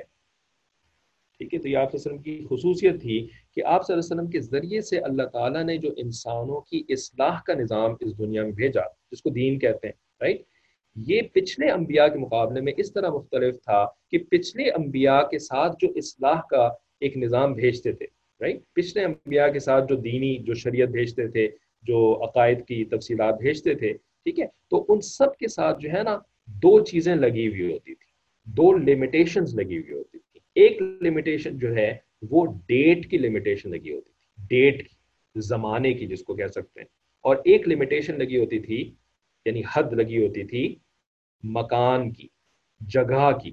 ٹھیک ہے, تو وہ نبی آتے تھے تو ایک خاص جگہ کے لیے آتے تھے, اس جگہ کے علاوہ جو جگہ ہوتی تھی وہاں پر اللہ تعالیٰ دوسرے نبی بھیجتے تھے. ٹھیک ہے نا, تو لوکلائزڈ انبیاء ہوتے تھے پچھلے, رائٹ. اسی طریقے سے ان کا زمانے کے ساتھ بھی تعلق اس طرح ہوتا تھا کہ وہ جو میڈیسن لے کر آتے تھے انسانوں کی اصلاح کے لیے, انسانوں کی غلطیوں کو ٹھیک کرنے کے لیے جو میڈیسنز لے کر کے آتے تھے, اس میڈیسن کے اوپر ایک ایکسپائری ڈیٹ لگی ہوئی ہوتی تھی. میڈیسن بہت اچھی ہوتی تھی, بہترین میڈیسن ہوتی تھی اس زمانے کے اعتبار سے, لیکن آپ کو پتہ ہی ہے کہ اتنی اچھی میڈیسن ہو, ہزاروں روپے کی ملنے والی میڈیسن ہو, اور اس سے جو ہے وہ ہارٹ کا مسئلہ حل ہو جاتا ہو, لیکن ہر میڈیسن کے ساتھ ایک ایکسپائری لگی ہوئی ہوتی ہے نا. ٹھیک ہے, تو ایکسپائری ڈیٹ کے بعد وہی بہترین پوٹنٹ میڈیسن جو ہے کام کرنا چھوڑ دیتی ہے نا, یا وہ یعنی اس کی وجہ سے پھر آپ کو الٹی بیماری ہو سکتی ہے اگر آپ ایکسپائرڈ میڈیسن کھا لیں گے, رائٹ. بالکل یہی معاملہ جو ہے یہودیت, عیسائیت اور جتنے ادیان پہلے انبیاء لے کر کے آئے تھے, اس زمانے کے لیے بہترین میڈیسن تھی وہ, لیکن اب وہ میڈیسن ایکسپائر ہو چکی ہے. ایکسپائرڈ میڈیسن کو اگر کوئی لینے کی کوشش کرے گا تو اس کو جنت نہیں ملے گی. ٹھیک ہے, اس کی زندگی جو ہے وہ خیر نہیں بن سکتی ہے. ٹھیک ہے, نہ زندگی میں خیر ملے گی, نہ موت کے بعد خیر ملے گی اس کو. نبی علیہ السلام کی جو میڈیسن آپ صلی اللہ علیہ وسلم لے کر کے آئے, یعنی قرآن حکیم اور اپنی سنت اور سیرت اپنی لے کر کے جو آئے, تو یہ ان ایکسپائربل میڈیسن ہے, یہ کبھی بھی ایکسپائر نہیں ہونے والی ہے. ٹھیک ہے, اور پورے عالم کے لیے ہے, یعنی مکان کی قیود سے بھی آزاد ہے. ٹھیک ہے, انشاءاللہ تو آسان باتیں سمجھ میں آنے والی. اچھا, آگے فرماتے ہیں فقدرہ تقدیرا. ٹھیک ہے, کہ آیت کیا تھی کہ اللہ تعالیٰ وہی ہے کہ جس کے لیے تمام آسمانوں اور زمین کی ملک ہے, یعنی ملک ہے, بادشاہت ہے, اور اللہ تعالیٰ نے اپنے لیے نہ کوئی بیٹا بنایا ہے اور نہ اس کا کوئی شریک ہے اس کی ملک کے اندر, اور اس نے ہر شے کو پیدا کیا, پھر اس کو ایک تقدیر, ایک مقدار دے دی. تو اس کی تفسیر میں لکھتے ہیں کہ تقدیر کا مفہوم یہ ہے کہ جس چیز کو بھی پیدا فرمایا اس کے اجزاء کی ساخت اور شکل و صورت اور آثار و خواص بڑی حکمت کے ساتھ اس کام کے لیے مناسب پیدا کیے, جس کام کے لیے اس چیز کو پیدا کیا گیا ہے. ٹھیک ہے, انشاءاللہ آسان الفاظ ہی ہیں, یہ سمجھ میں آتے ہوں گے. آسمان کی ساخت اس کے اجزائے ترکیبی, اس کی حیت اس کام کے مناسب ہے جس کے لیے اللہ تعالیٰ نے آسمان بنایا ہے. ٹھیک ہے, اب آسمانوں کے لیے تھوڑی سی تفصیل یہ ہے کہ اللہ تعالیٰ نے 7 آسمان بنائے ہیں, جیسے کہ آپ سب کو پتہ ہی ہوگا.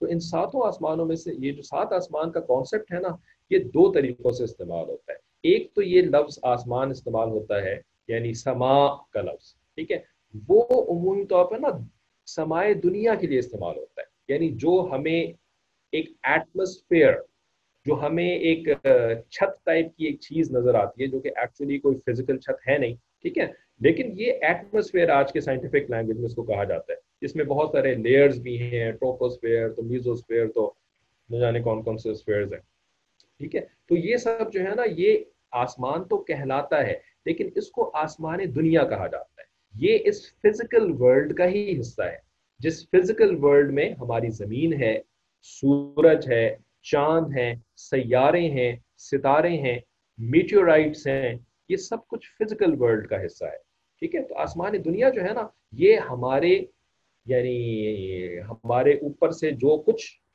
چل رہا ہے نا، یعنی جو ایٹماسفیئر ہے، فضا ہے، اس فضا سے لے کر کے all the way till the end of the universe، یہ جو اللہ تعالیٰ نے کائنات بنائی ہے، فزیکل کائنات، مادی دنیا، جس کو عالم الخلق بھی کہا جاتا ہے، عالم الخلق، سب کچھ جو ہے وہ اسی آسمان دنیا کے اندر ہے، ٹھیک ہے، یہ آسمان دنیا جہاں پہ ختم ہوتا ہے، جہاں پہ اس کی لمٹ ریچ ہوتی ہے، ہم تو پہنچنا تو کیا دور کی بات، ہمارا تو کوئی بنایا ہوا ٹیلیسکوپ بھی وہاں تک نہیں پہنچ سکتا، ہماری تو وہم و گمان اس اینڈ تک نہیں پہنچ سکتے، ٹھیک ہے، لیکن جو بھی وہ اینڈ ہے، اس اینڈ کے بعد جو چیز شروع ہوتی ہے نا وہ کہلاتا ہے پہلا آسمان، ٹھیک ہے نا، 7 آسمانوں میں سے پہلا آسمان وہاں سے شروع ہوتا ہے، ٹھیک ہے نا، یہ وہ پہلا آسمان ہے کہ جس کے اوپر نبی علیہ السلام جب معراج پر تشریف لے گئے تو سب سے پہلے اس پہلے آسمان کا دروازہ جبرائیل علیہ السلام نے کھٹکھٹایا،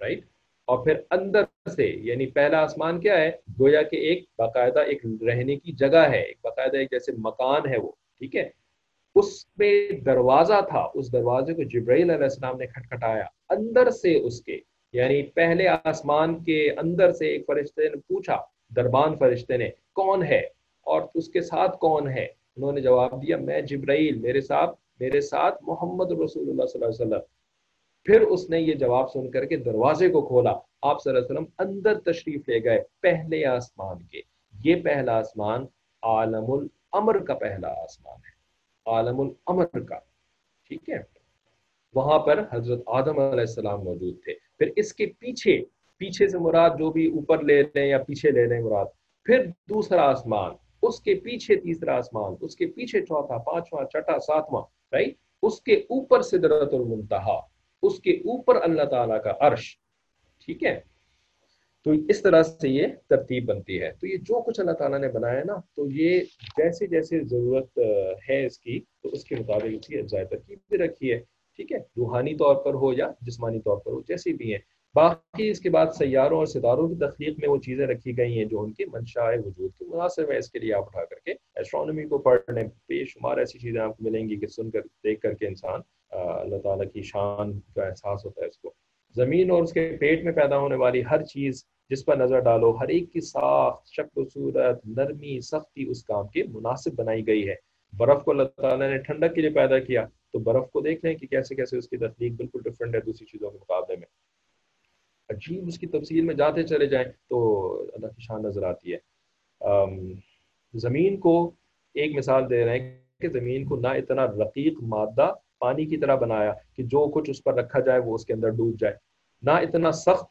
پتھر اور لوہی کی طرح بنایا کہ اس کو کھود نہ سکیں، ٹھیک ہے، بلکہ ارتھ کرسٹ کی بات کر رہے ہیں، ٹھیک ہے، جو کہ 50 مائل ڈیپ ہے، 50 میل ڈیپ یہ ارتھ کرسٹ ہے، اس کرسٹ کو اللہ تعالیٰ نے ایسا بنایا کہ اس کے اندر جو ہے وہ پتھر بھی ہیں، کھیت بھی ہیں، اسی کے اندر جو ہے وہ پانی کا سسٹم بھی ہے، اسی کے اندر جو کچھ ہم ریچ کر سکتے ہیں نا سب کچھ اس ارتھ کرسٹ کے اندر ہے، ٹھیک ہے، تو نہ سخت بنایا اتنا پورے کی پورے ارتھ کرسٹ کو اس کو کھود ہی نہ سکیں، اس کے اندر کوئی چیز اگ ہی نہ سکے، اور نہ جو ہے وہ ایسا بنایا کہ اس کے اوپر مکان ہی نہ بنا سکیں، عمارت نہ بنا سکیں، کیونکہ اس سے یہی ضرورتیں متعلق تھیں کہ اس کو کھود کر پانی بھی نکالا جا سکے، اس میں بنیادیں کھود کر بڑی اونچی عمارتیں اس پر کھڑی کی جا سکیں، ठीक है। तो अर्थ क्रस्ट को अल्लाह ताला ने इस तरह बनाया, फिर इस अर्थ क्रस्ट के अंदर जो पानी को बनाया, तो पानी को लिक्विड बनाया, सयाल जिसको कहते हैं, जिसमें हजारों हिकमतें हैं।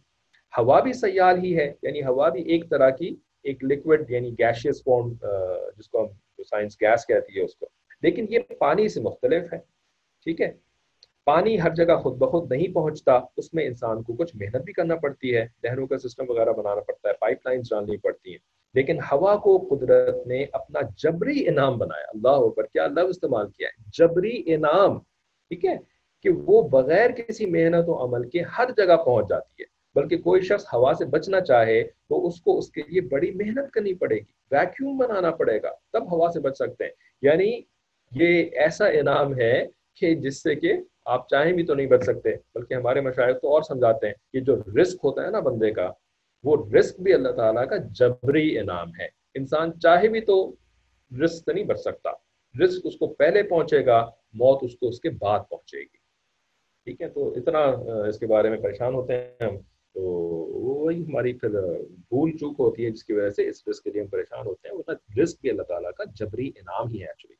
ये जगह मखलूक़ात इलाहिया की हिकमतों की तफसील बयान करने की नहीं है। एक एक मखलूक को देखो, उनमें से हर एक कुदरत और हिकमत का शाहकार है। इमाम गज़ाली ने अपनी एक मुस्तकिल किताब इस मौजू पर लिखी है बनाम अल हिकमा फी मखलूक़ातिल्लाहि ताला। इन आयात में शुरू ही से कुरान की अजमत और जिस ज़ात ग्रामी पर वो नाजिल हुआ है उसको अब्दहू का लफ्ज़ इस्तेमाल का खिताब देकर उसकी इज्जत और अजमत का अजीब और गरीब बयान है। क्योंकि किसी मखलूक के लिए इससे बड़ा कोई शर्फ नहीं हो सकता कि खालिक उसको ये कह दे कि ये मेरा है। अब्दी ही, अपने बंदे। ठीक है ना, इस अपने के लफ्ज के अंदर जो मोहब्बत है ना, मेरा बेटा, माँ अपने बेटे को कहती है, बाप अपने बेटे को कहता है, बेटी को कहता है, राइट, मेरी बेटी, मेरा दोस्त, राइट। इस मेरे के अंदर जो अपनाइयत होती है, इसको कोई भी चीज रिप्लेस नहीं कर सकती। तो अल्लाह ताला किसी को अपना बंदा कह देना, तो ये यानी उसके लिए फिर सबसे बड़ा सर्टिफिकेट होता है। अब अल्लाह ताला ने, जैसे कि पहले भी आपने सुना था, इस लफ्ज को ना बहुत ही केयरफुली इस्तेमाल किया है अपने कुरान के अंदर। ठीक है। नबी अलैहिस्सलाम के लिए या नेकों के लिए जो है ना, वो इबाद का लफ्ज इस्तेमाल किया। अब की जमा इबाद होता है, इबादुर रहमान। इसी सूरह फुरकान के आखिर में अल्लाह ताला इबादुर रहमान की तफसीलात बयान फरमा रहे हैं, राइट। और बंदे यानी नबी अलैहिस्सलाम के लिए अब्द का लफ्ज इस्तेमाल किया। अल्लाह ताला इसी लफ्ज को जो है ना, वो एक और जगह भी इस्तेमाल फरमाते हैं सरकशों के लिए, काफिरों के लिए। ठीक है।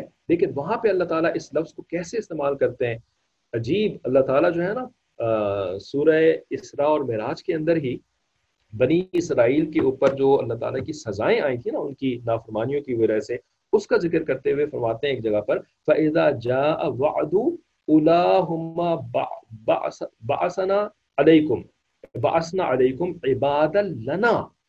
ठीक है, कि जब हमारी जो तुम्हारे ऊपर सजा का वादा है ना, जब वो आ पहुंचा, तो वो ना तुम्हारे ऊपर बहुत ही शदीद लोगों की शक्ल में आएगा जो कि हमारे इबाद हैं। लेकिन हमारे इबाद में अल्लाह ताला ने इबादी का लफ्ज इस्तेमाल नहीं किया, मेरे बंदे, वो तुम्हारे ऊपर अजाब लेकर के आएंगे। ठीक है। यानी यहाँ पर उन लोगों का जिक्र है कि जिन लोगों ने बनी इसराइल को आकर के बहुत मारा था, राइट, उनको कत्ले आम किया था उनका, और उनकी सारी अमलाक लूट करके ले गए थे। ठीक है। तो वहां पर ना अल्लाह ताला ने उन लोगों का नाम जो है वो इबादुना के लफ्ज से इस्तेमाल नहीं किया, बल्कि फरमाया इबादल लना, इबादन लना। ठीक है। यानी इबादना भी कह सकते थे, लेकिन चूंकि वो लोग जो थे वो सरकश लोग थे, नाफरमान लोग थे। ठीक है। उली बासिन शदीद, बहुत अल्लाह ताला ने उनको फिजिकल माइट दी थी, लेकिन अल्लाह ताला ने उनके लिए इबादत लना का इस्तेमाल किया, अपने साथ जो है ना वो जोड़ा नहीं। इबादना अगर कह देते तो हमारे बंदे, राइट, बीच में कोई चीज जो है वो फसल करने के लिए ना होती, लेकिन अल्लाह ताला ने बीच में एक आड़ रख दी, लफ्ज की आड़ रख दी। कौन सा लफ्ज, लाम वाला लफ्ज। इस लाम की आड़ पैदा कर दी अपने और उन बंदों के दरमियान।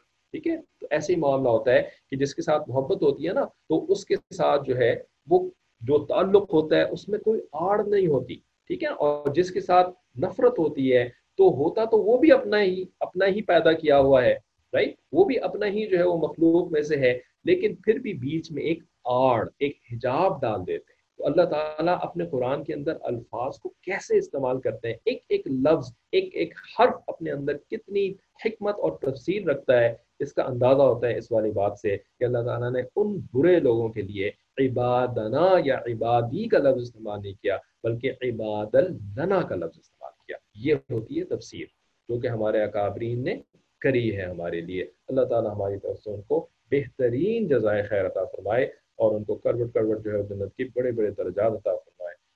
इसके ऊपर हम अपनी क्लास को ख़त्म करते हैं। इबादल लना का मतलब क्या है, वो भी तर्जुमा उर्दू जुबान में ना, तर्जुमा इसका भी यही करेंगे हमारे बंदे। उर्दू अरबी को थोड़ी है, राइट, कुरान उर्दू में तो थोड़ी नाजिल हुआ था, अंग्रेजी में तो थोड़ी नाजिल हुआ था। इसलिए ना जो अरबी के स्कॉलर्स हैं ना, अरबी जुबान को सही तरह समझने वाले, वो पता है क्या कहते हैं, कुरान इज अनट्रांसलेटेबल, कुरान को आप ट्रांसलेट नहीं कर सकते, ठीक है। इस वजह से उर्दू में हम इसको यही कहेंगे हमारे बंदे, लेकिन उर्दू में ये सारी तफसीलात जो हैं वो हो ही नहीं सकती जो अरबी जुबान के अंदर अल्लाह ताला ने रखी हैं, और अपने कलाम को अल्लाह ताला ने अरबी में नाज़िल फरमाया। अल्लाह ताला से दुआ करनी चाहिए अल्लाह ताला हमें और हमारी औलादों को सबको अरबी जुबान, कुरानी अरबी जो है ना, वो सही मानों में सीख करके और उसकी मदद से फिर अपने कुरान अज़ीम शान को समझने की तौफीक अता फरमाए। तो आखिर दावाना